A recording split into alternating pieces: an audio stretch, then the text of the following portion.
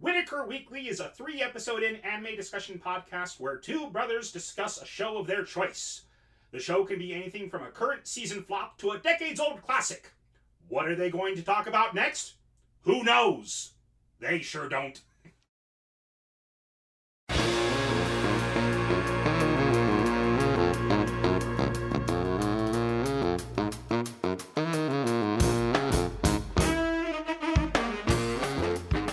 I'm Lee. And this is Whitaker Weekly. Let's get right into it. All right, this is our season ender, our recap episode. We talk about the last 24 episodes 25 through 49, and the animes that we watched during those episodes, and kind of go back and see what we thought about them. Yeah. Kind of see if we watched more of the show to see if it if our opinions of it changed for any reason. Or if we stopped watching it for something, or if we kept watching it. Right. Yeah. Anyway, let's go ahead and get started. Okay, so what did we watch for episode 26? Episode 26 is one of my all-time favorite comedies, Konosuba. That's right. You had us watch Konosuba. Yes, I inflicted Konosuba upon you. You did. I recall being very much in the vein of, what have you done to me? What have you made me do now? And you've watched all of it. I have watched all of it. I have watched, there's 2 seasons now, There's 2 seasons, and there's a movie that's coming out this year. All right, I have seen both seasons. I have seen all that there is to see available on Crunchyroll. And I'm looking forward to when the movie comes out. I'm very excited for the movie. I love Konosuba.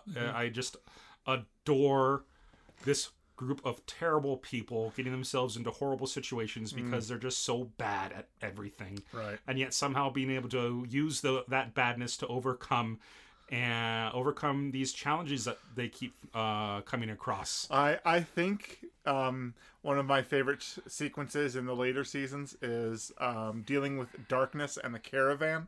Oh my gosh. Yeah, when I was thinking of the terrible things that come across, and that is the exact scene that came to my mind. Darkness in the Caravan. So I'm not going to spoil it for you, for those who haven't seen it, but this show is definitely worth a watch. If you haven't seen it, pick it up. Did you jump in the way of my binding spell? Because you didn't want them to attack me if I failed? No, that's not the reason. That's not the reason she did that. That's not the reason she did that, no. It looks kind of fun in that cage. Don't you even think about it. No, it looks kind of fun in that cage. Yeah, don't you even think about it. Oh my gosh. Oh, Konosuba is so good. Yeah, so that's definitely 2 thumbs up from us. Yep, and as a reminder for those of you who don't remember, Konosuba, the premise is Kazuma, this kid, dies in an accident, but instead of actually getting killed in this accident, he dies of a heart attack, thinking he died in the accident. In an effort to try to save this girl from being run over a tractor that wasn't even moving fast enough to do anything, he leaps into the way to try to save her and dies of a heart attack. Now, and is told that his family is laughing at him in the hospital. They're just laughing at the fact that he died of a heart attack trying to save someone.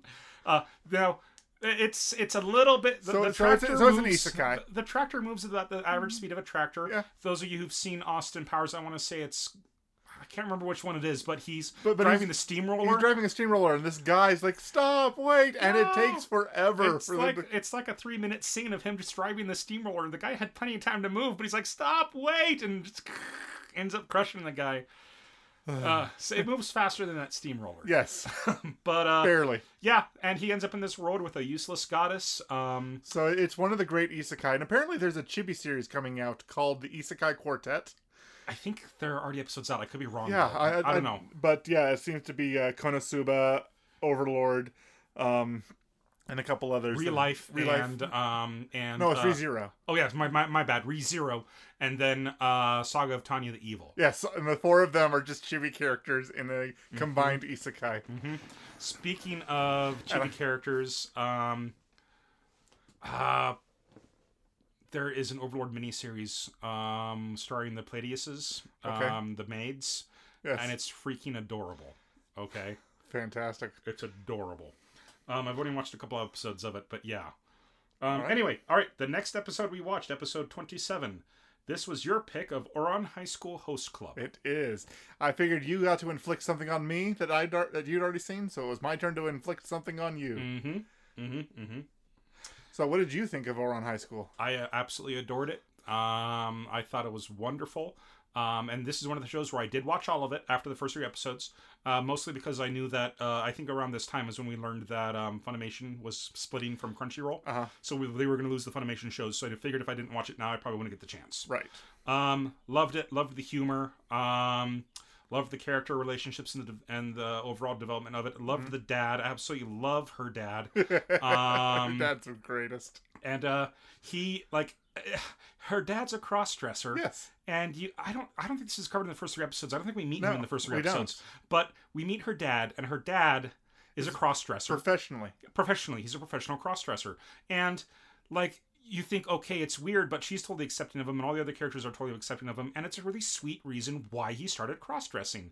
He did it. He started dressing in his dead wife's clothes to feel closer to her. And I was like, that's so cute, you know? And he just kind of kept doing it. Yeah. So I finished watching it too, but I ended up watching it on Netflix in the English translation, which was done by the same studio that did the English translation for My Hero Academia. Okay. No, I'm sorry, no. Maybe. But I meant to say Full Metal Alchemist. Okay. And so the voice actor for Ed is the voice actor for the blonde prince. Yeah. And Mori Senpai, the big tall guy, Colonel Mustang. Nice. So hearing those voices again was pretty nostalgic. Colonel Mustang is Travis Willingham from Critical Role. Yeah. So, yeah. So him as Mori Senpai on Netflix. It's so worth it. Awesome.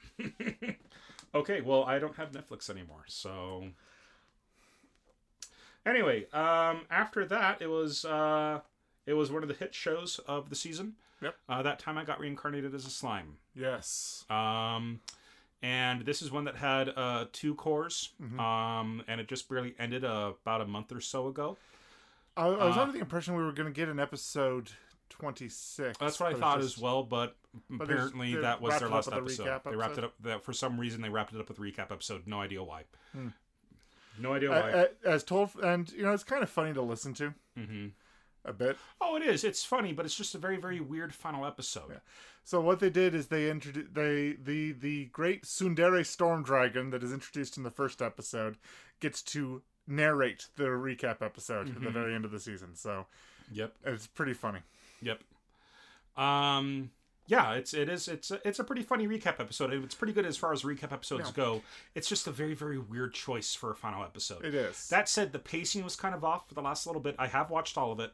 The pacing felt off. It felt like they were trying to rush through quite a bit to get to where they went. Yeah, actually the pacing for the entire series was very, it bulldozed through elements of the story. I felt like maybe it was trying to say, okay, go and buy the light novels, go and get more of it so you can have a fuller experience of what's going on. But throughout the whole series, and now it got worse towards the end, but through the whole series, it just felt like, okay, now this 3 episodes tells this story arc. And now we're moving to another story arc. And then they were introduced to new characters pretty quickly, and then they just... And it just rolled in, and it was world building over and over again. And then suddenly he's got his whole town and a country named after himself with all of these monsters, and then he leaves that country to go visit some kids, and then there's a story arc involving them. And I don't feel like the pacing was off until the end, when it just was obvious that they were rushing through things. Yeah. I felt like each little arc had enough time to fully mostly each arc. Like there was the one where they're fighting, I can't remember what it's called, but the giant demon in the sky. Oh, yes. That one felt very rushed to me. Like he was built up to be this ultimate super powerful enemy, and they beat him in an episode. Yeah, he could have been the maybe big I'm bad... just used to Dragon Ball Z. Yeah, maybe we are used to Dragon Ball Z pacing, where they would have taken the rest of the season to get... It would have taken 6 episodes for a single fight. But no, it's good that it's not DBZ pacing, but it felt a little rushed towards the end of the season. But it's a fantastic show with great characterizations. And I believe it did well enough to where they're planning on a second season. Yes. I could be wrong. And I'm looking forward to a second season. I'm absolutely going to be watching it when it comes out. Oh yeah. I hope that they can spend a bit more. I hope they get lots of seasons and they spend a lot more time on each of the element. Yeah. Yeah. to take their time with the storytelling and don't rush it so much, because it's just wonderful story. Yeah, it's true. Wonderful story, great characters. It just felt rushed at the end. Yep. Anyway, next up, it was your pick, and you picked Asobi Asobase. That's right. You horrible man, you. You horrible man. Asobi Asobase. It was it's one of those types of shows where they have episodes broken up into multi-segments. There's about 4 mini stories per half-hour episode. And it features these 3 girls who are absolutely horrible to each other. Wait, you don't mean it's normal to fire lasers out of your butt? So I finished this series. How about so you? Did I. Yes. I could not stop watching it. Oh. No, I think one of my favorite parts was towards the end, where the deep misunderstanding about the evil cookies. The occult cookies. And thinking, like, her lips turned purple. How long did you ago did you eat one of those cookies? Yesterday. I have a day until I die. This deep misunderstanding. Because, for those of you... and then like I think the principal actually turns into a zombie, and he's like, cookies instead of brains. I can't. Oh gosh, yeah. The show is great. The show is real great. If you're up for just some nonsense, go ahead and watch Asobi Asobase. It's fantastic, and it's really a delight if you have pop culture reference knowledge in Japan.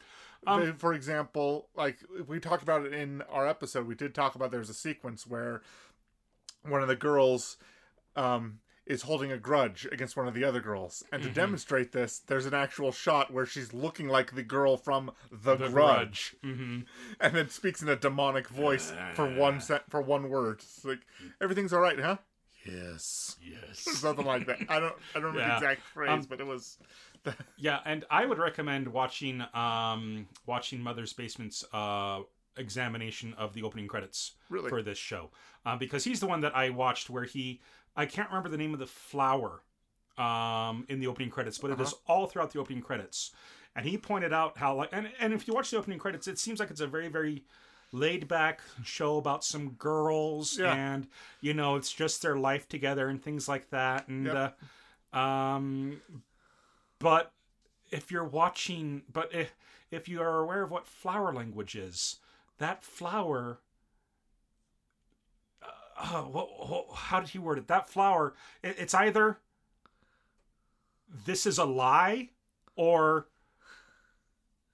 I can't remember what it is now, but, but watch the video. Watch the video. But he and that flower is all throughout it, letting you know this is not what this show is going to be like at all. If you know flower code, if you know the flower code or flower language or whatever it is, it's not gonna it's not going to be good. That's fantastic. Yep. And it's when we talked about it, I remember we talked about it being up there with the deception of Pop Team Epic's fake. Oh gosh, yeah. Fake opening credits. Their fake opening credits. Where they spent. It felt like they spent half their budget on that gag of the fake opening credits because of how nice it is. And then every single next time was about that dumb show they never showed us. It's true.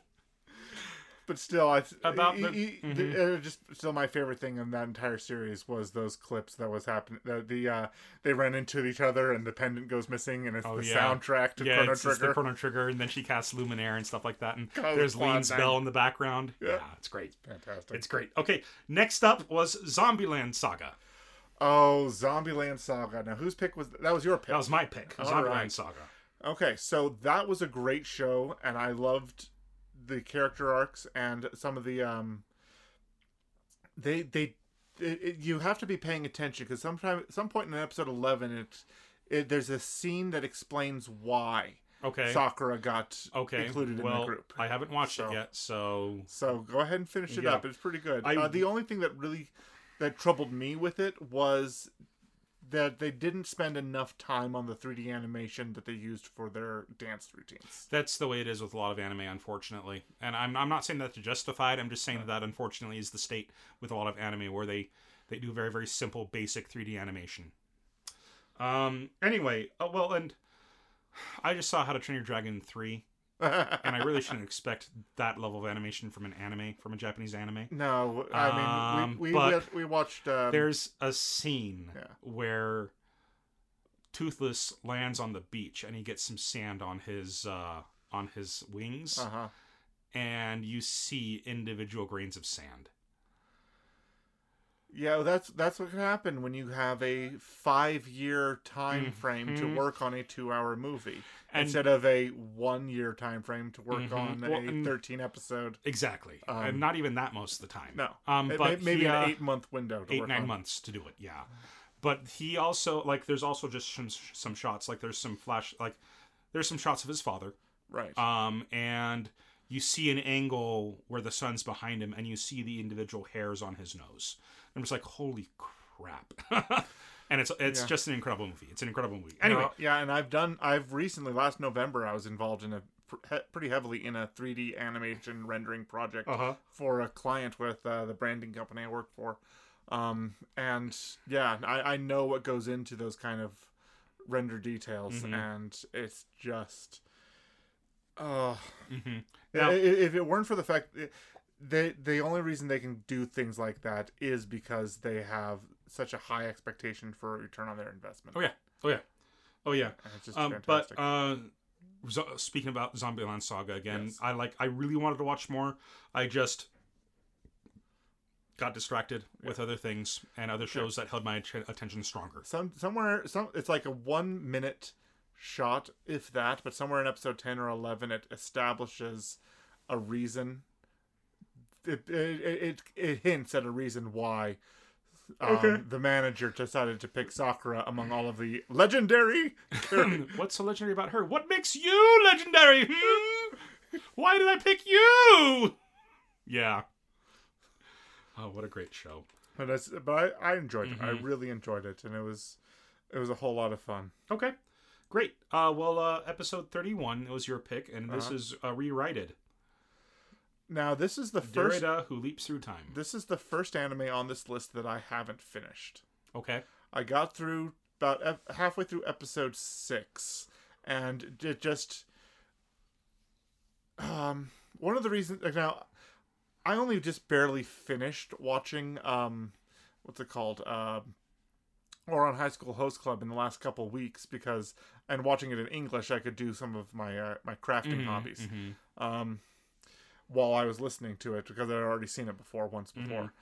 So I knew it was coming. But with Derrida, I kind of fell out of interest with it because the pacing was kind of dragging by episode 6, and I had a hard time just sitting down and focusing on the story and how things were going. I knew I could tell that they were trying to be cerebral with it. They were kind of so the storyline is about a guy who at one point in his life is able to throw his consciousness into his own body in a previous point in time. And what's happened is during his life he has moments of blackouts, and he doesn't know what happened to him and why he blacked out. And that's what's established in the first few episodes. And what's established after the first 3 episodes is that he has the ability to throw his consciousness into those moments where he's had blackouts and try to change the course of history. And anytime he tries to change the course of history, it doesn't work for him, and he goes back to the time he was. Like, he can make minor changes here and there, but I think that they're playing on this whole it's not Back to the Future where you're erasing events, but there is a theory of time travel that states if you change the course of history to change the reason you went back in time to change history, then that event never happened anyway. It's a mono-track theory of time. Yeah, there's as opposed to the alternate timeline theory, where if you make a change, then it changes everything else and creates a new timeline. Those are the two major. And so this major theories. This one's exploring how can you change the past with that restriction, and that seems to be what it's going for. And it's trying to be cerebral, and it seems kind of interesting, but it's one of those things where you really have to pay attention and focus, and I just didn't capture enough of my interest to do that with. Here's how much of my interest it captured. I forgot we watched this show. I don't even know if it's still on my queue. Let me pull up my queue here real fast. There are a lot of more interesting things that have ended up on our list this season, and that one might have been the least engaging of what we've watched. Which, you know, it's not to complain about it too much. It's just we have watched some pretty amazing things this season already. Yeah, we have.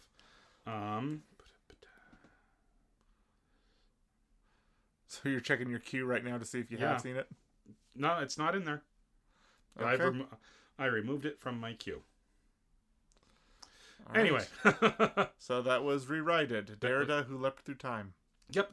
Okay. Next episode was Planet With, and it was my pick.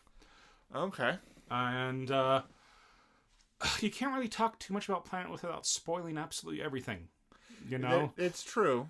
It's true, but I think I only made it to episode 8 on that. Okay. It was just, I mean, up to this point, and this has kind of gotten to the point where I think I was trying to get through Derrida and struggling with that, and was so much more interesting with Zombieland Saga and all the other shows we'd watched at this point that I didn't get much further into Planet With. It is an interesting show that has a lot of moving parts and moving pieces, and it's heavy in action, and there are questions about loyalty and different philosophies about the nature of humanity, and these philosophies are ideologies adopted by competing forces trying to gain control of the destiny of humanity.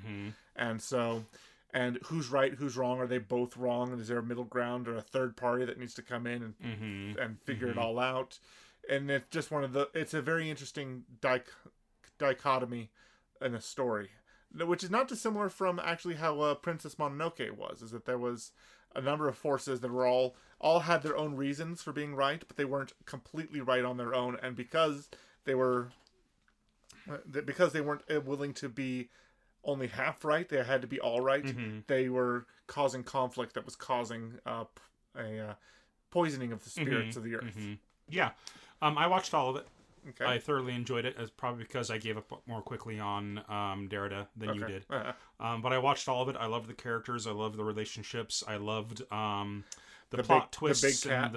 Obviously the big cat. The big cat was great. Kitty Cat Mech. And then the even bigger cat. Yeah, it's just I just absolutely adored this show. It just embraces its weirdness in such a fun, refreshing way. A couple of years ago, I was in a ethics and values class in college, and it became very apparent as we were studying just the basic generic works of various philosophers that science fiction, the point of science fiction, is to create a blank slate mental exercises to study philosophy. Yeah, that is a major use of it, and that's something that this thing does. Is it does create a huge blank slate with its own weirdness. I saw someone online saying that politics has no place in science fiction, and literally everybody else was like, "Name a good science fiction where politics wasn't the central feature of it."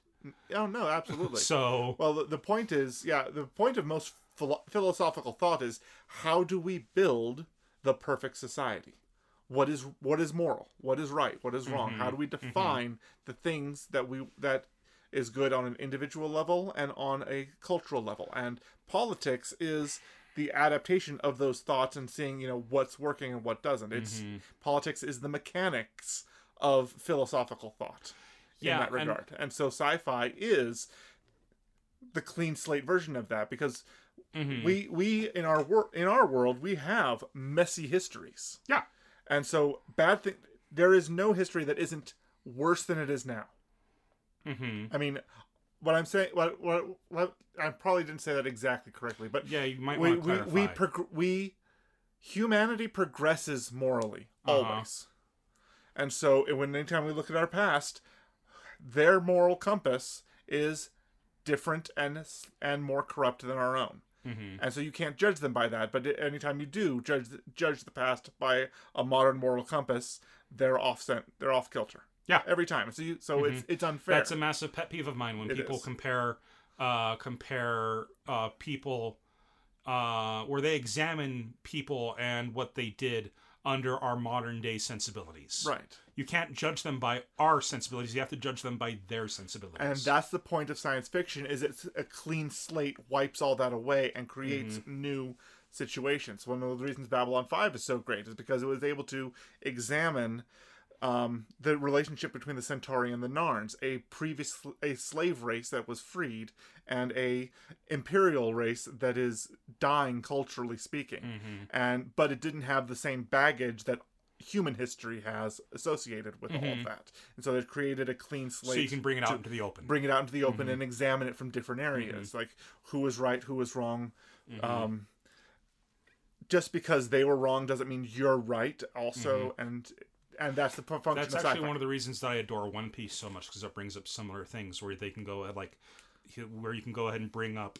They pretty much brought up that exact same thing with the fishmen, where the fishmen are usually enslaved to rich and powerful people on the above world. Right. And you have fishmen, pirates, and slaves rising up against their owners and things like that.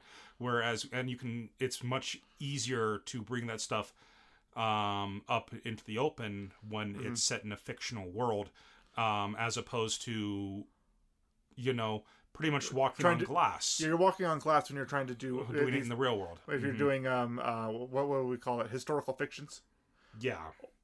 Historical fiction is walking on glass if you're not very specific about your intent. I would say it depends on the historical fiction you're going for. Sure. I know that pretty much any historian is just going to be upset with pretty much any historical fiction that they read. But anyway. But no, A Planet With.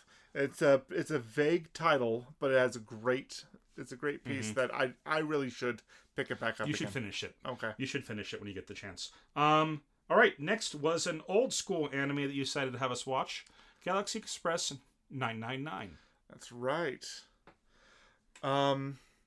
Or 39, I think they called it 39. But anyway. Galaxy Express 39s, or something like that. This one was fun, but I didn't watch any more than the first 3 episodes, I think. Me neither. And that's not because I didn't enjoy it. I enjoyed it for what it was. I just had more pressing things to do than dive into a classic anime. And how many episodes did this thing have? Didn't it have like hundreds or something? No, not that much. I remember it being quite a few episodes, and when I remember browsing through the episode titles and seeing clips, and it seems like it has a narrative with a finale. But I didn't go into it. I still have it in my queue because I do want to watch it at some point. Now that's one of the reasons we have an anime night, is to watch these kind of shows that we can just binge through and watch 4 or 5 episodes in a row. But we just haven't had time for anime night at all recently. Okay, no, pause. I want to go to the episode list. Come on.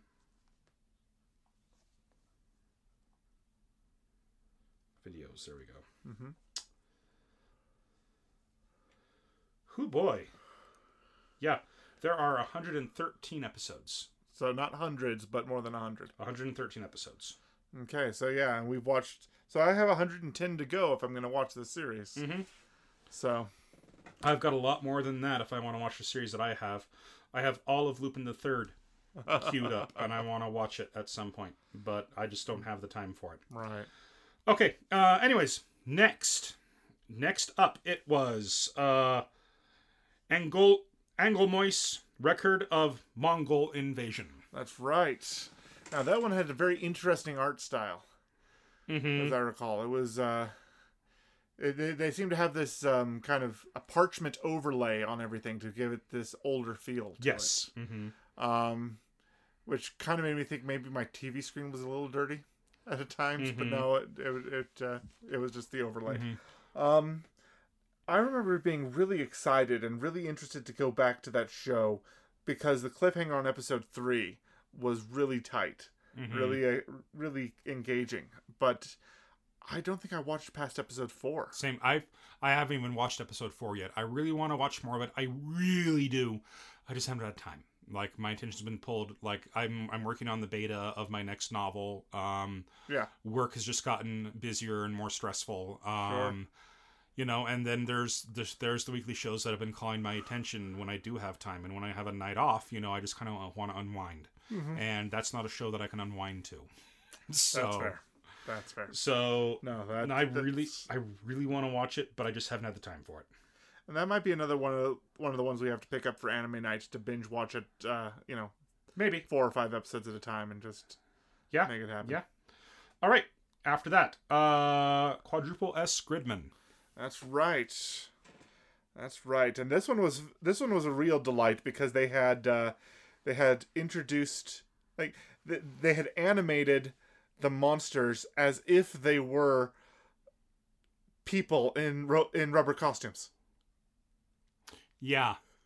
And that was fantastic. It was Ultraman.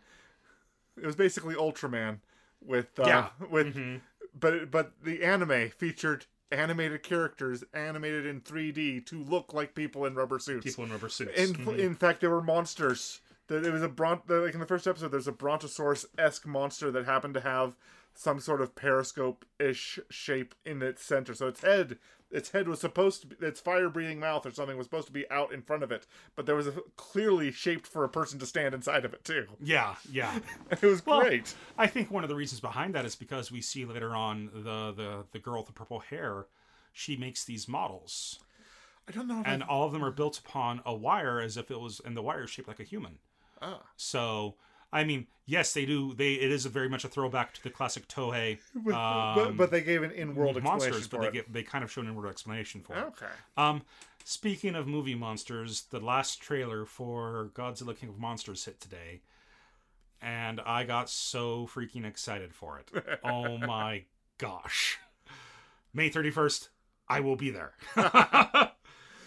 All right. After that, and I've only watched the first 4 episodes of Quadruple S Gridman.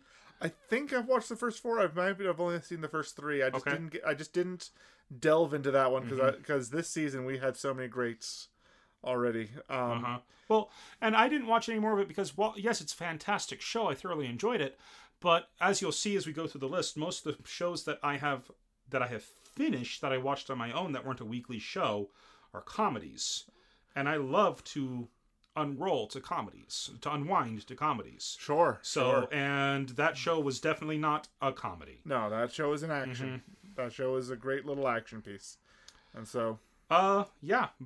It's a fantastic show. I was in the mood to have a comedy to unwind to. Yep. All right, next up. Dragon Pilot, and it was my pick. All right. I watched several more episodes of it. It was completely delightful, especially when they introduced the other pilot girls and the other dragons. But I no longer have Netflix, so I can't finish it. Okay. I didn't watch any more of it, to be honest. It's adorable. It's really cute. But yeah, I couldn't find the time to add that to the things that I was doing. Adorable little show, but yeah, no, I've got Netflix still, so we could probably have a seat and maybe pick that up, finish it off. Maybe. All right. So, but yeah, I loved what I saw of it. I loved the animation, loved the characters. Just as we should probably be doing this for every show. We've missed quite a few of them, but for our viewers, for our listeners, Dragon Pilot is this world where dragons exist. Yeah. But it's up to so these dragons are not exploited for their powers or for nefarious reasons. The Japanese Self-Defense Force and various other countries that know about these dragons protect them by disguising them as fighter jets. Yes. And dragons only allow certain people to pilot them. They're incredibly picky. They will they will choose who they bond with, and when they've bonded with somebody, that person, might not have as many rights as they think they do because the dragons are very picky about who they bond with, and they now have to become this dragon's pilot, which is kind of the leading drama in the first 3 episodes. But when they're inside the dragon's stomach, they are given this heads-up display that makes them feel and look like they are just floating out in midair with nothing around them except the occasional graphic display that says, okay, push here for this, push here for that. Mm-hmm. But they're just sitting there in this dragon's stomach, and they have to push on his stomach walls in places to get him to do what they want. Mm-hmm. Such a weird show. I loved it. Anyway. I do remember. Was it in the first 3 episodes where they discussed that there are two so did he throw me up? That was not the exit you ended up taking, no. Yeah, they do say that. Something like that. Just, that was not the exit you ended up taking. That poor girl. That poor girl. Anyway, next up was your pick. And this was one of the isekai that we've already mentioned because there's going to be a mini with it. Or a chibi series with it. Yes. And this is Saga of Tanya the Evil. Tanya the Evil. Tanya is so in our world, a ruthless businessman who enjoys firing people who are useless, and has no sympathy for other people and is quite cold-hearted. Ends up getting pushed onto the train tracks by one of the people he fires within the first 5 minutes of the first episode, and as he's falling in front of the train, some being that is calling himself God starts having a conversation with him, and the things that he says start getting used against him as what he's going to be reincarnated as. And so he gets reincarnated as a little girl in the middle of a World War II-esque, or is it World War I-esque? I think it's more World War I. Like, it's weird. You can't really tell. I feel it's more World War I because they have no man land, but they have weaponry from like World War II. It's World War II weaponry, but World War I politics. And I want to say because there weren't Nazis, but there were the Kaiser, and there was like the. It wasn't the Third Reich. It wasn't Nazis, but it was like the German Empire during the First World War that Tanya seemed to be a leader of. Yeah, and she rose through the ranks pretty quickly and became, I think, a lieutenant of her own Magical Girl Squad. And so the god who put her in that world also seems to take delight in every once in a while completely messing with whatever plans she has. And this one I did finish. This one caught my eye, and I had to watch all of it because even though Tanya is this adorable psycho girl, I loved the girl that she ended up, the major that ended up spending a lot of time with her. Yeah. This delightful person who is following orders and doing good, despite Tanya being evil. I have not watched any more. You only watched the first 3 episodes? I only watched the first 3 episodes. Okay. I really loved the first 3 episodes. I wanted to watch more. But once again, like I said, I've just been in the mood for comedies recently, which we will see with the next show that I picked, which is Aho Girl. Ah, yes. Aho Girl. It is a brief synopsis of Aho Girl. The main girl is an absolute idiot. Like, Aho means idiot in Japanese. It's true.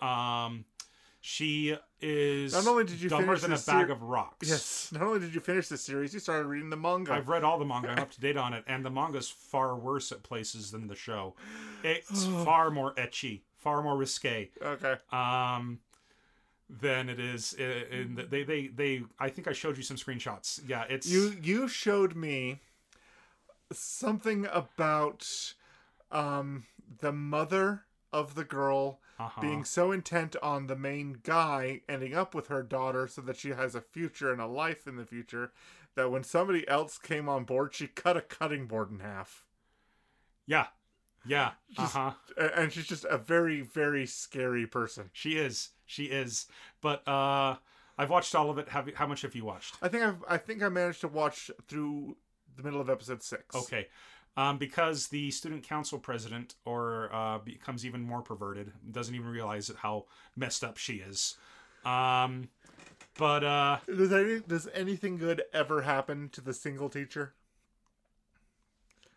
Teacher? Like, there's a teacher who's single, and girl's trying to give her it's okay.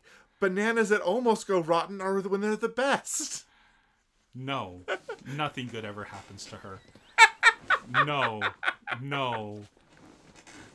She tries to cheer her up by Aho Girl tries to cheer her up by showing her that she can fall in love, and she dresses up as a boy. That's right. I think I've seen this. She dresses up as that boy several more times, and they keep trying to get her to stop because they're making the situation. She's making the situation worse. Nothing good happens to that teacher.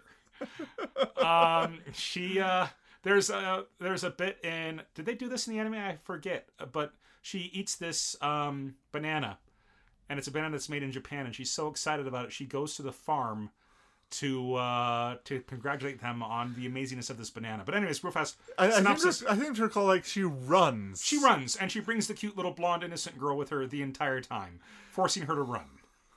She runs for, like, it was supposed to be like a 5-hour drive to get there. Uh-huh. And she runs the whole way. Forgets to drink water, forgets to rehydrate. She's an absolute idiot, and she's completely in love with her neighbor. And her neighbor wants nothing to do with her. He has studied martial arts and body strength and all these things just so he can deal as much damage to her as possible because he's sick of her. Yes. And he's very, very violent against her. The moves that he would do, these moves would crush bones to anybody else, okay? He does not hold back. And yeah, like you said, the mom is trying to hook her up with him because she wants her daughter to have a future. Well, and he's the only one who'll give her the time of day at this point. Yeah. Even if he doesn't like her. Well, he doesn't try to give her the time of the day. She forces her the time of the day upon him. Yes. Okay. Yes, she does. She's very good at it. She's very good at it. But she in a bit in the manga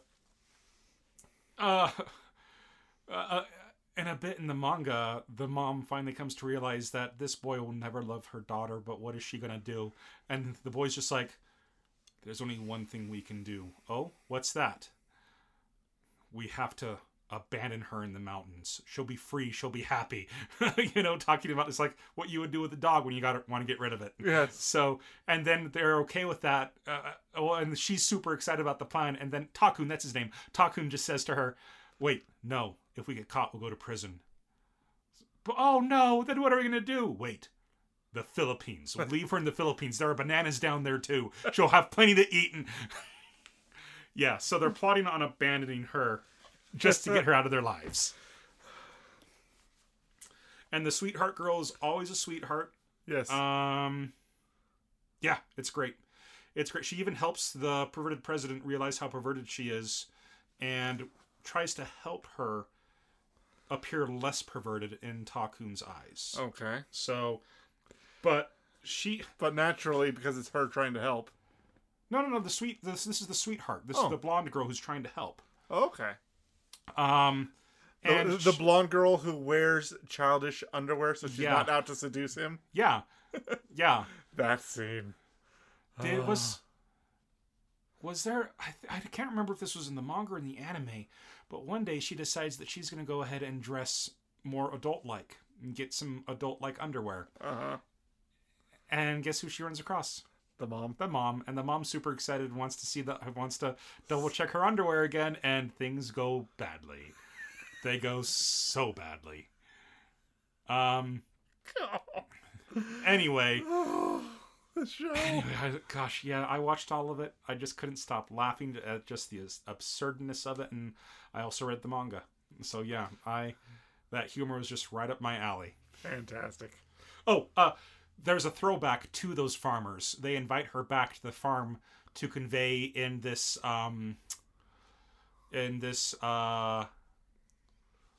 a meeting of farmers who are growing bananas in Japan. Okay, so they have a convention of some kind? Or? Yeah, but there's only like 4 of them. Okay. And they have her test the bananas, and she's railing into them for being like, this can't be the best that Japan has to offer when it comes to bananas. So, yeah, it's pretty great. Well, it's pretty great. All right, next up was your pick. What did I pick? Shirobako. Right, Shirobako. Now, we actually ended up talking about this show a lot throughout various episodes. Yeah. I finished this series, and a lot of the information in it, it's just one of those meta things where it's an anime about the making of anime and things that can happen in the industry. And it just becomes very clear and apparent what It's a very enlightening show in that regard because no, I've done production, I've done film production, I've done television production. I've been a PA before and have my own IMDb page with like 2 credits on it or something. And no, so I could tell when things were being a bit sarcastic, but things were, legitimate concerns. And more often than not, it was a very legitimate concerns being dealt with in an imaginary way sometimes. Or just that she escapes into her imagination to avoid certain problems.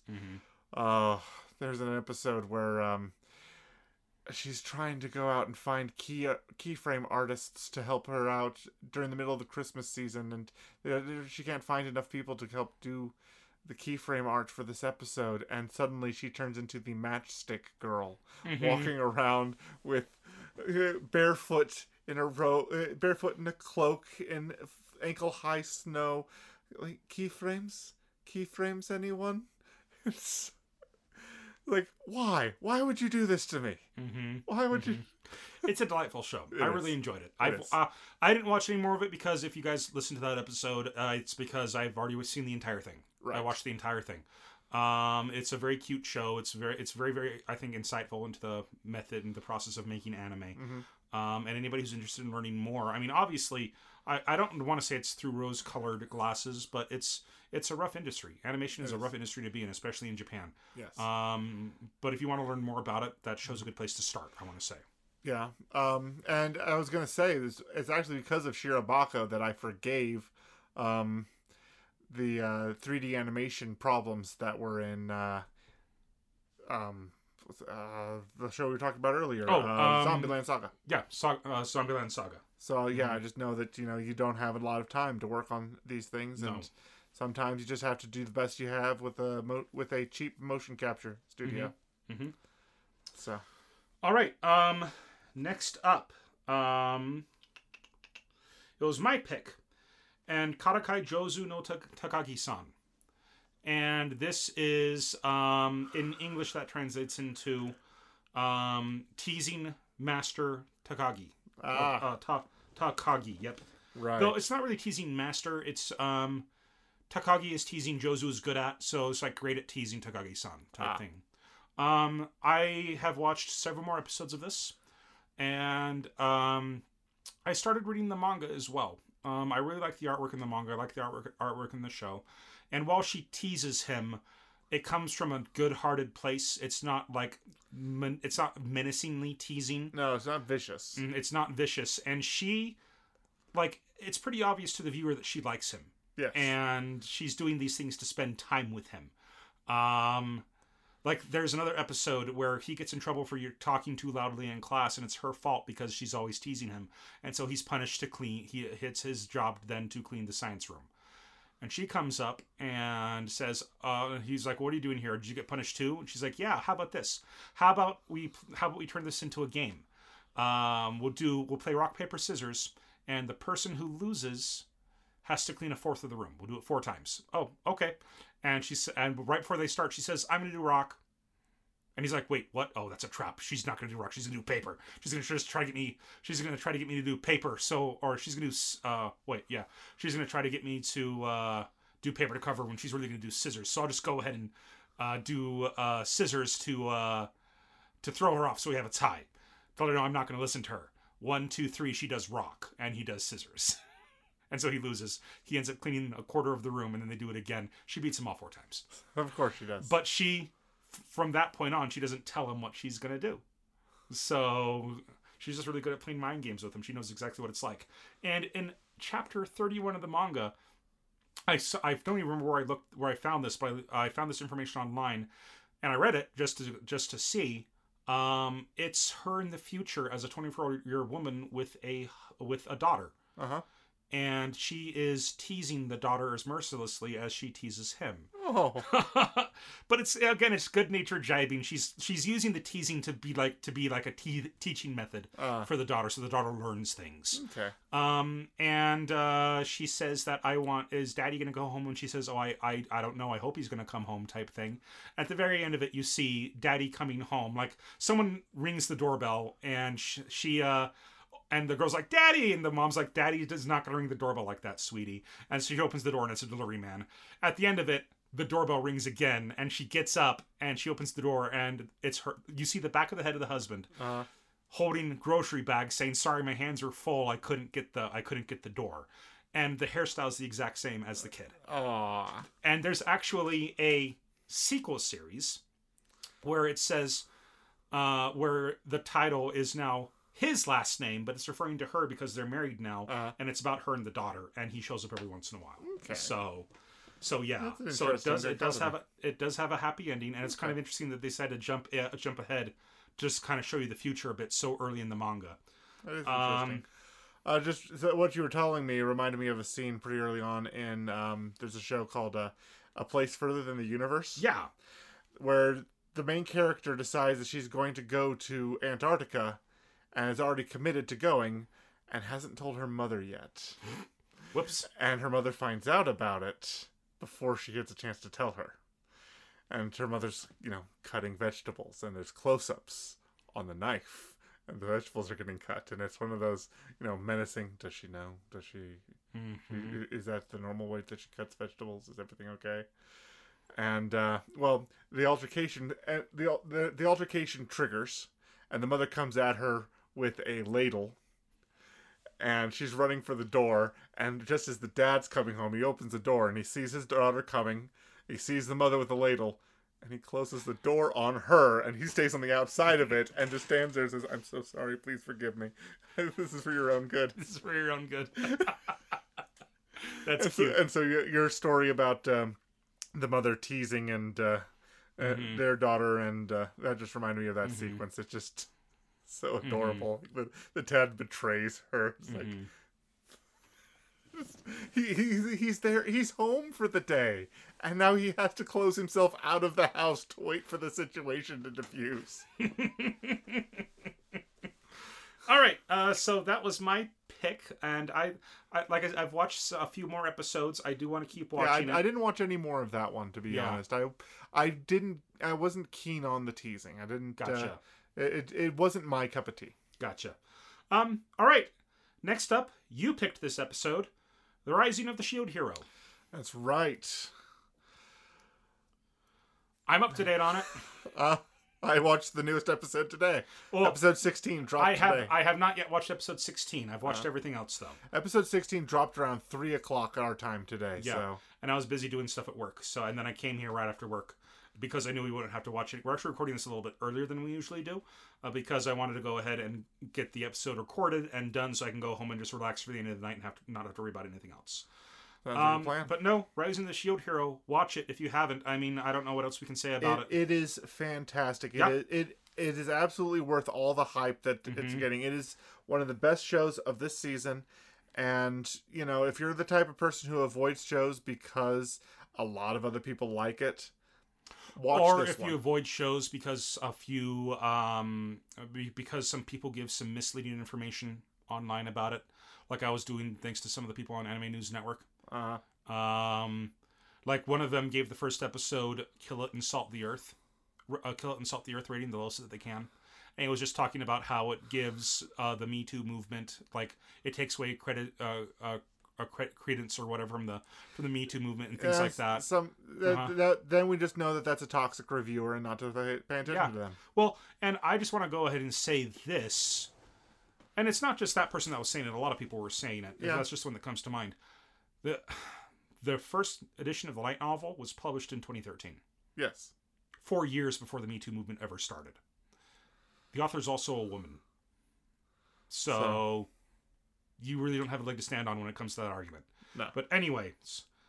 No, it's a fantastic show. And, it's... The story arc is absolutely amazing. But the big problem I have with this show is that it gives the best cliffhangers, and then more often than not, it feels it just goes, "Oh yeah, that was the cliffhanger. Moving on with the story." Yeah, it resolves the cliffhanger in the first minute of the next episode, and then I read some complaints about the last week's episode, the one where Raftalia has the swords up against the guy who used to own her, the guy who forced her to become a slave. Yeah. Apparently, in the light novel and in the manga, she doesn't mercifully let him go. She attacks him and like cuts him up and does things to him, and Naofumi doesn't do the typical, we won't be any better than him if we do this. He doesn't care. No, that's there's some stark differences. The source material is a lot darker than the anime. Yeah. And so, but it's still a great show. Well, it's a great show, and that's just kind of a minor complaint about it. I did feel that was kind of cliched, and the guy ended up getting his in the end anyways, which is, again, a cliche. Yeah. I kind of wanted to see Raftalia subvert that trope. Right. So, and I should read the manga and see what it's like in the manga, though. Right. But anyway, the show's great. Couple hiccups here and there like that, but if you haven't read the manga, you wouldn't know about the hiccups. Yeah, after we're done with this, I'm going to go home and watch episode 16. Yeah, this is one we're keeping up on. Mm-hmm. Okay, next on the list is one that I picked, and probably my favorite rom-com of the season. Kaguya-sama, Love is War. Oh, our goddess of chaos, Chika-chan. Oh, Chika-chan, Chika-chan, Chika-chan. I showed you, I shared with you a clip that somebody had already taken. That You're out of breath. I had to run to the drama room and get the hat. Somebody had taken the Chika-chan dance from the end of episode 3 and made a Beat Saber video. Yes. Beat Saber rhythm to it. And did their best to have the Beat Saber triggers kind of match what she does during the various... It's a great little video. Yeah, it's... So... And that a closing credit that detailed and that amazing, they only used once in the entire show. Yeah. The rest of it was kind of that steampunk thing where Kaguya jumps out of a zeppelin with the help of her maid, and she grows and she has wings on her back when the president flies by in an airplane and grabs her. I kind of like just how much like a James Bond opening the opening credits is. They've got some kaleidoscoping and I think it's our anime memes. I could be wrong. I'll have to double check with Doug. He's the one who told me about it. But a page on Reddit had their seasonal waifu wars, waifu voting tiers. Guess who the final two were? Chika and Kaguya. Kaguya and her maid. And her maid. Mm-hmm. Kaguya and Kaguya's maid. I think I'm halfway through episode 6. I don't think I got through too much more of that show, to be honest. I finished it. Okay. I finished it, and I've also read the latest chapters for the manga, which is way, way further ahead than where the show leaves off. Right. I picked up at the climax of a big arc, the school festival arc, and it's got a great ending to the climax. And then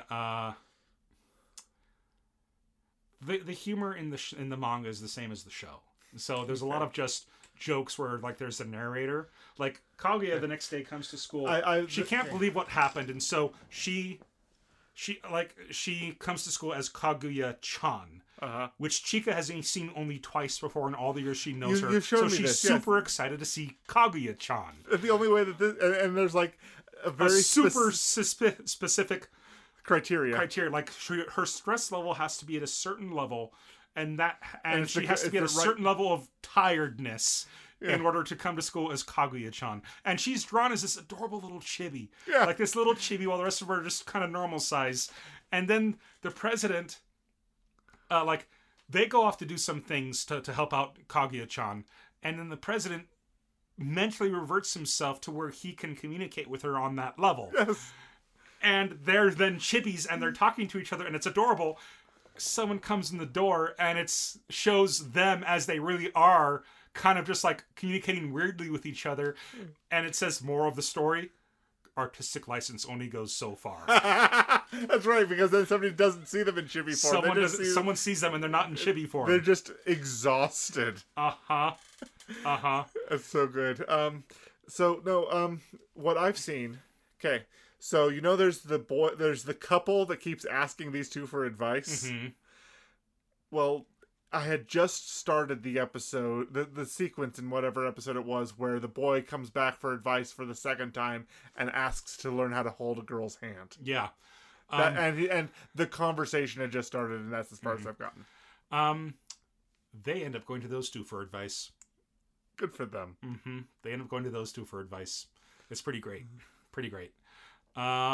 It's such a great show. It really is exactly as Giga described it. Two tsunderes falling in love with each other. Two tsunderes. Okay, so that was my pick of Kaguya-sama Love is War. Next, episode 43, Mobile Suit Gundam Seed. Right, and so I picked that because I was looking for some action or something interesting to get into, and I didn't watch past the first 3 episodes. I didn't go further into it. Really. It's a fine show. I'm just not in the mood for a late 90s mecha anime. Sure. So. And it's a very specific genre that ended up becoming very popular. Talking about sci-fi, Gundam is a perfect example of the blank slate. The blank slate for political reasons. Political reasons. Yeah. Mm-hmm. Political morality and things like that. All right, next was a show that I picked, a show that I've been wanting to watch for a long time, and I enjoyed what we did see of it. But again, because I've been in the mood for comedies, I haven't really watched any more of it. Captain Harlock. Captain Harlock, yes. Captain Harlock. Yes, I had actually remembered seeing at least the first episode before we did the first 3 episodes because a lot of it was coming up familiar for me. We watched, I think we watched the CG movie together. We definitely watched the CG movie together, but I wanted to say I started the anime on my own once a while back, and then these 3 episodes. Gotcha. I had only seen the first one before, though we did the 3 episodes in. I might end up doing something where I have it playing in the background while I'm painting minis for D&D. Sure. Because it doesn't feel like a show where I really have to pay too close attention to see what's going on. No, it's a pretty well paced. The first 3 episodes were very, very well paced. I felt. It's a good show, but again, I just don't have a lot of time for things. Right. Next was your pick. My Roommate is a Cat. My Roommate is a Cat. So that one was pretty cute when we saw it, but that one did not keep my interest. I didn't go back into it. Okay, I watched all of it. Really? I watched all of it. I'm a cat person. It was a cute little show. I just love seeing the seeing the human's point of view and then the cat's point of view, and then the cute shopkeeper that kind of becomes his friend. Yes. Turns out she adopted one of the cat's little siblings. Yes. Was that in the first 3 episodes? I don't remember. No, it wasn't. But okay. I think you mentioned something about it at some point because, that the female shopkeep that becomes his friend, there was some backstory behind who was still alive of the cat's family and things of that nature. Yes. Yep, and she adopted one of the siblings. Okay. So that's good. Anyway, there's not much more to talk about it. I mean, he comes out of his shell more and more. It's one of those shows that I think I ought to find time to watch with my kids. That'd be a good one for the kids. So last season there was a show that I started watching with my kids that I couldn't get that because I'm watching it with them. If I don't have them to watch it with me, I'm not going to progress into it. Yeah. It's one of those kind of situations. How to Raise a Mummy.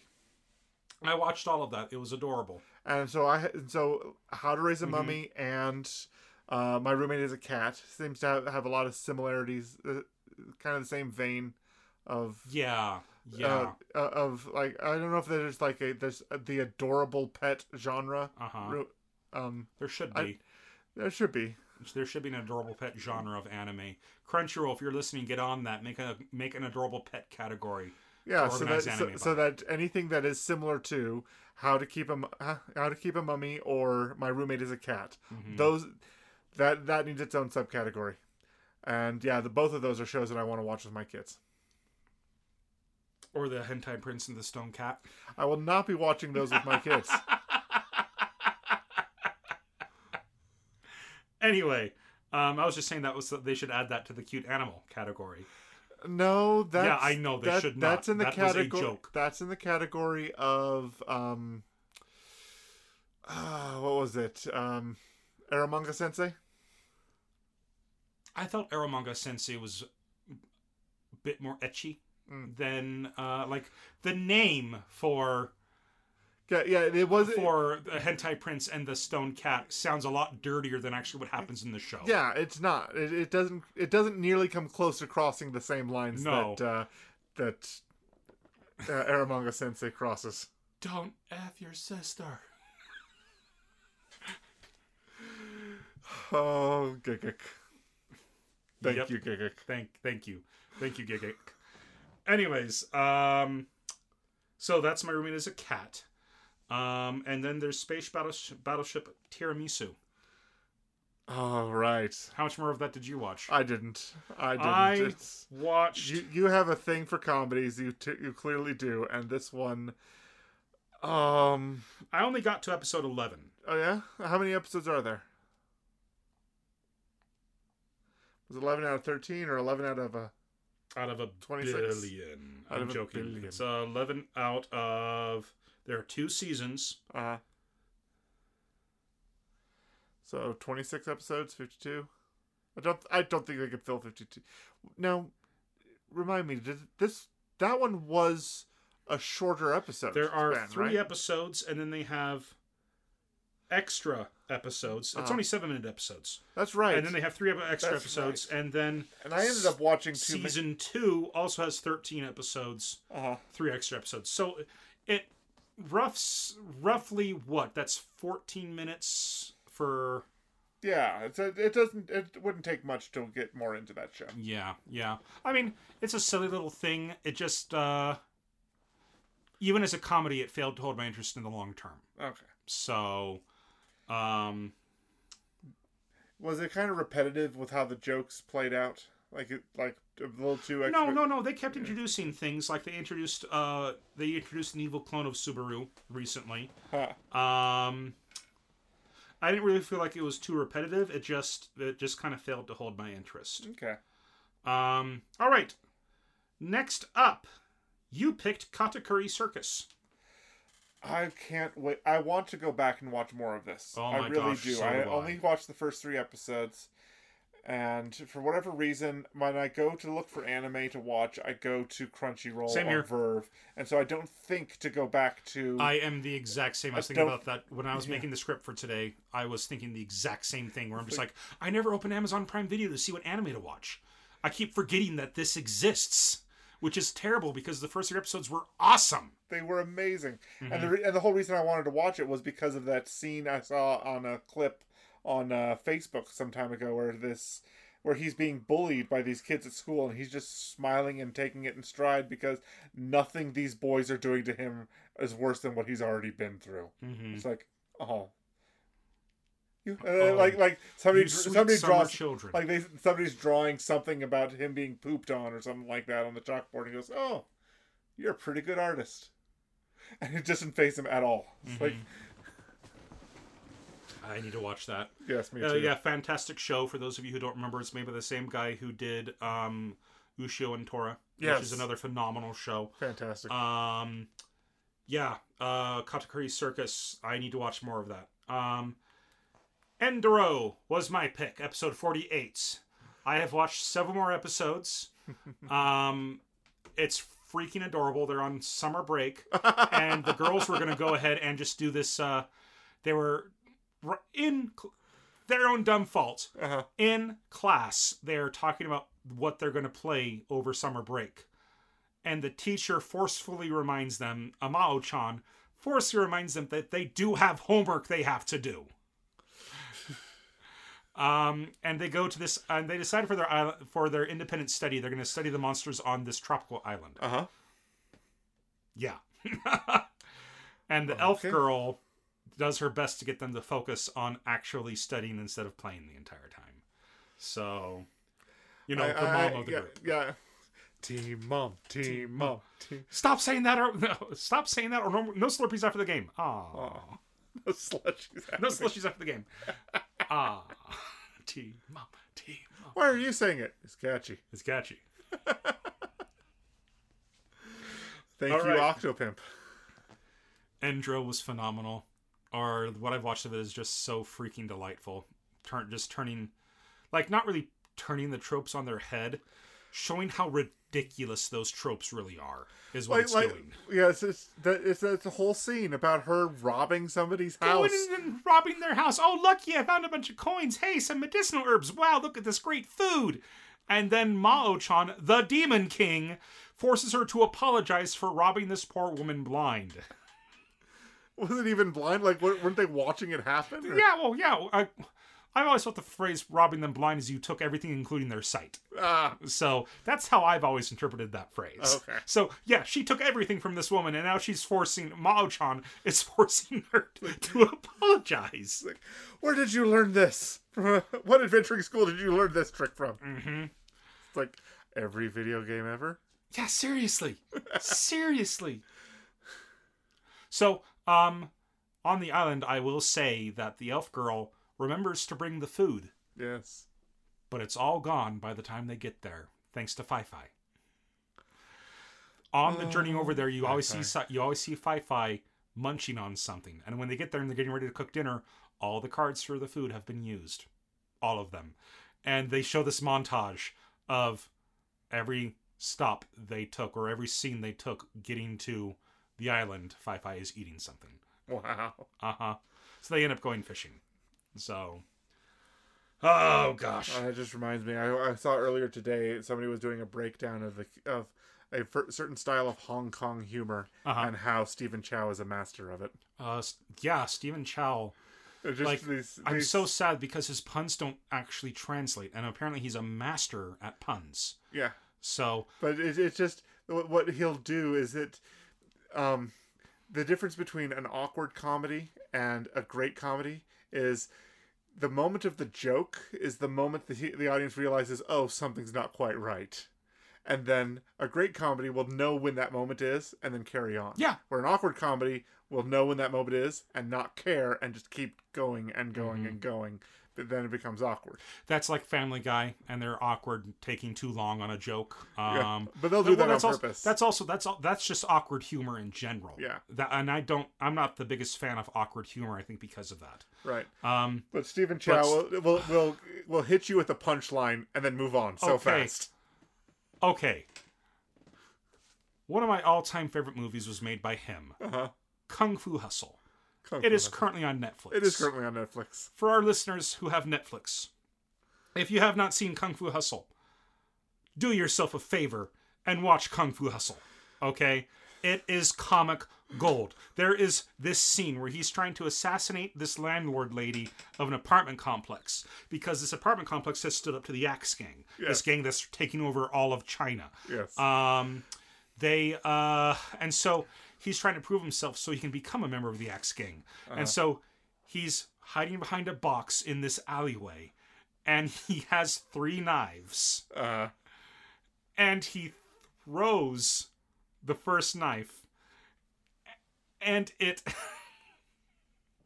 he throws it so poorly that it bounces off the ceiling of this alleyway, comes back and stabs him in his own arm. It does. I remember this. I can't remember what happens to the second one, but he keeps injuring himself. That's what happens. He hands the next 2 to his big buddy, and if you've seen Shaolin Soccer, his big friend is in Shaolin Soccer as well. He's one of the 5 brothers who studied martial arts. But he then goes to throw a knife, and he throws it, but it slips out of his hand, and it lands in Stephen Chow's other shoulder, and just like, oh! And then he's like, oh my goodness, I'm sorry. Here, how about you step forward so you're not right next to me when you throw. Oh, okay, I'll do that. And so he takes the other knife, and he winds it up, and he puts it behind him so far that he stabs Stephen Chow again with the 3rd knife. And this time he throws it, but it hits the landlady in the head, and she's like, who's throwing handles? It's just the handle to the knife. And he's like, wait, handles? And then he turns and he looks and he sees the 3rd knife in Stephen Chow's shoulder without. And he's like, oh my goodness. Oh, so here's where it went. And he pulls it out. And Stephen Chow goes, don't do that. Oh, sorry. And he puts it back in the wound.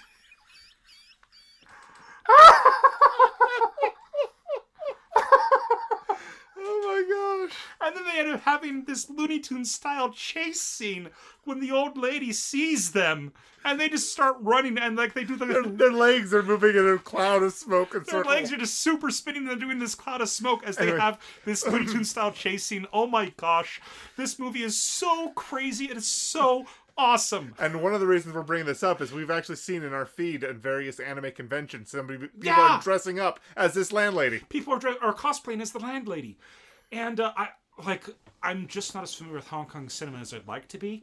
But every single martial artist in that movie, including her and her husband, are certified badasses when it comes to martial arts. Okay, and he's just doing this comedy with them, filled with Hong Kong legends. The entire movie. So, yeah. That's fantastic. Yeah, and just, what a great movie. What a great movie. All right, so... Seriously, do yourself a favor and watch Kung Fu Hustle. Yes. Okay? It is gold. Yes. All right. Now, on to our last anime. Last anime for this season is Key the Metal Idol. Okay. Now, we only started watching this last week, so we didn't have a lot of time to put more time into it, and due to the nature of the show, I can't just watch it at a time when my kids could be walking. It's very much 90s anime, where they're not afraid of showing the boobs. Yep. And so, I'd like to keep watching it, but I don't know when I'll be able to find the time to. Yeah, it's like it wasn't bad for what I saw. Like I said, it's just not my cup of tea right now. Maybe I'll watch more of it later, but it is more my cup of tea. I don't. Yeah. I mean, because you're as fluent in Japanese as you are, that the comedy reaches you better. Yeah, probably. Than it does for me. Whereas cerebral visual work is something that I'm more keen on. Cool. And so things like Lane and Psycho-Pass and this.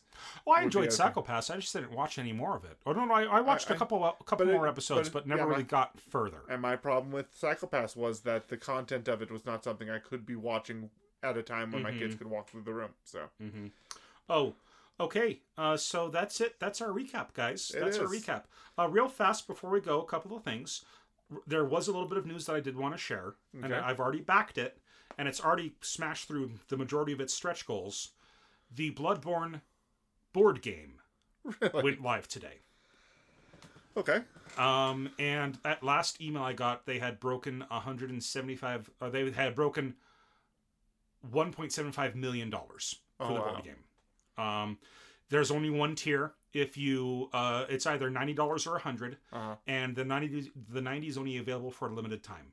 They're both the exact same awards, but if you back it early, you can get it for 90 instead of 100. Okay, early backer discount. Early backer discount. That makes sense. And it's have I shown you the Dark Souls 3 board game that I have? Yes, you have. It's not made by the same company, but it's in a very similar vein from what I'm seeing. Okay. Yeah, it looks really, really cool. I'm really looking forward to it. And because I've backed it, I'm every single stretch goal, they're just including all the stretch goal stuff for everybody who backs it. So, and I'm already getting a bunch of extra stuff because of how quickly the backers have, smashed all of the goals. That's fantastic. And last week, Critical Role, their Kickstarter ended at over $11 million.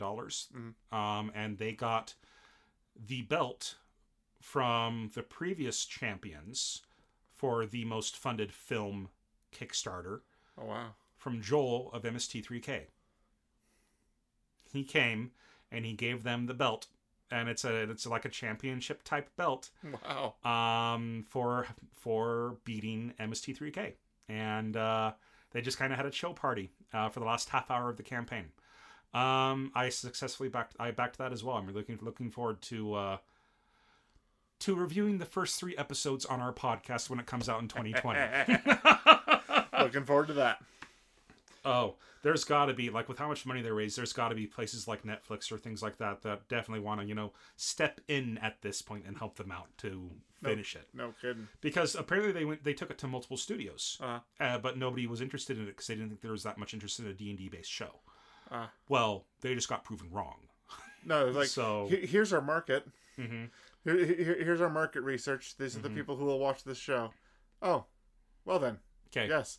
So, a little bit of an announcement for you guys. We're going to be taking the next month off. Yes. We're going to be revamping the podcast, trying to expand the YouTube channel and things like that. So we're going to take the next month off to kind of try to get caught up on the shows we want to get caught up on, and just kind of give ourselves a break to just kind of refresh and relax and throw some ideas around and see what sticks. I have some ideas for our YouTube channel.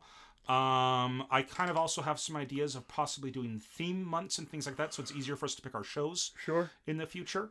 And yeah, so we're gonna be taking the next month off, so you won't have any episodes of us throughout the month of May. But pay attention for June when we come back. That said, I had picked out a show last week for us to watch for our next episode, but since we're taking the month off to go ahead and recoup our engines and kind of discuss some things. Yep. As I'm talking to Lee, he's falling asleep on the chair right in front of me. So this, instead of watching it for next week, I had picked this out last week, but then I remembered that this week was a recap episode. So when we return, we'll be watching Domestic Girlfriend. Okay. Natsuo is a high schooler experiencing the crushing despair of unrequited love towards his teacher, Hina. In an attempt to lift his spirits, he attends a mixer where he meets a girl named Rui.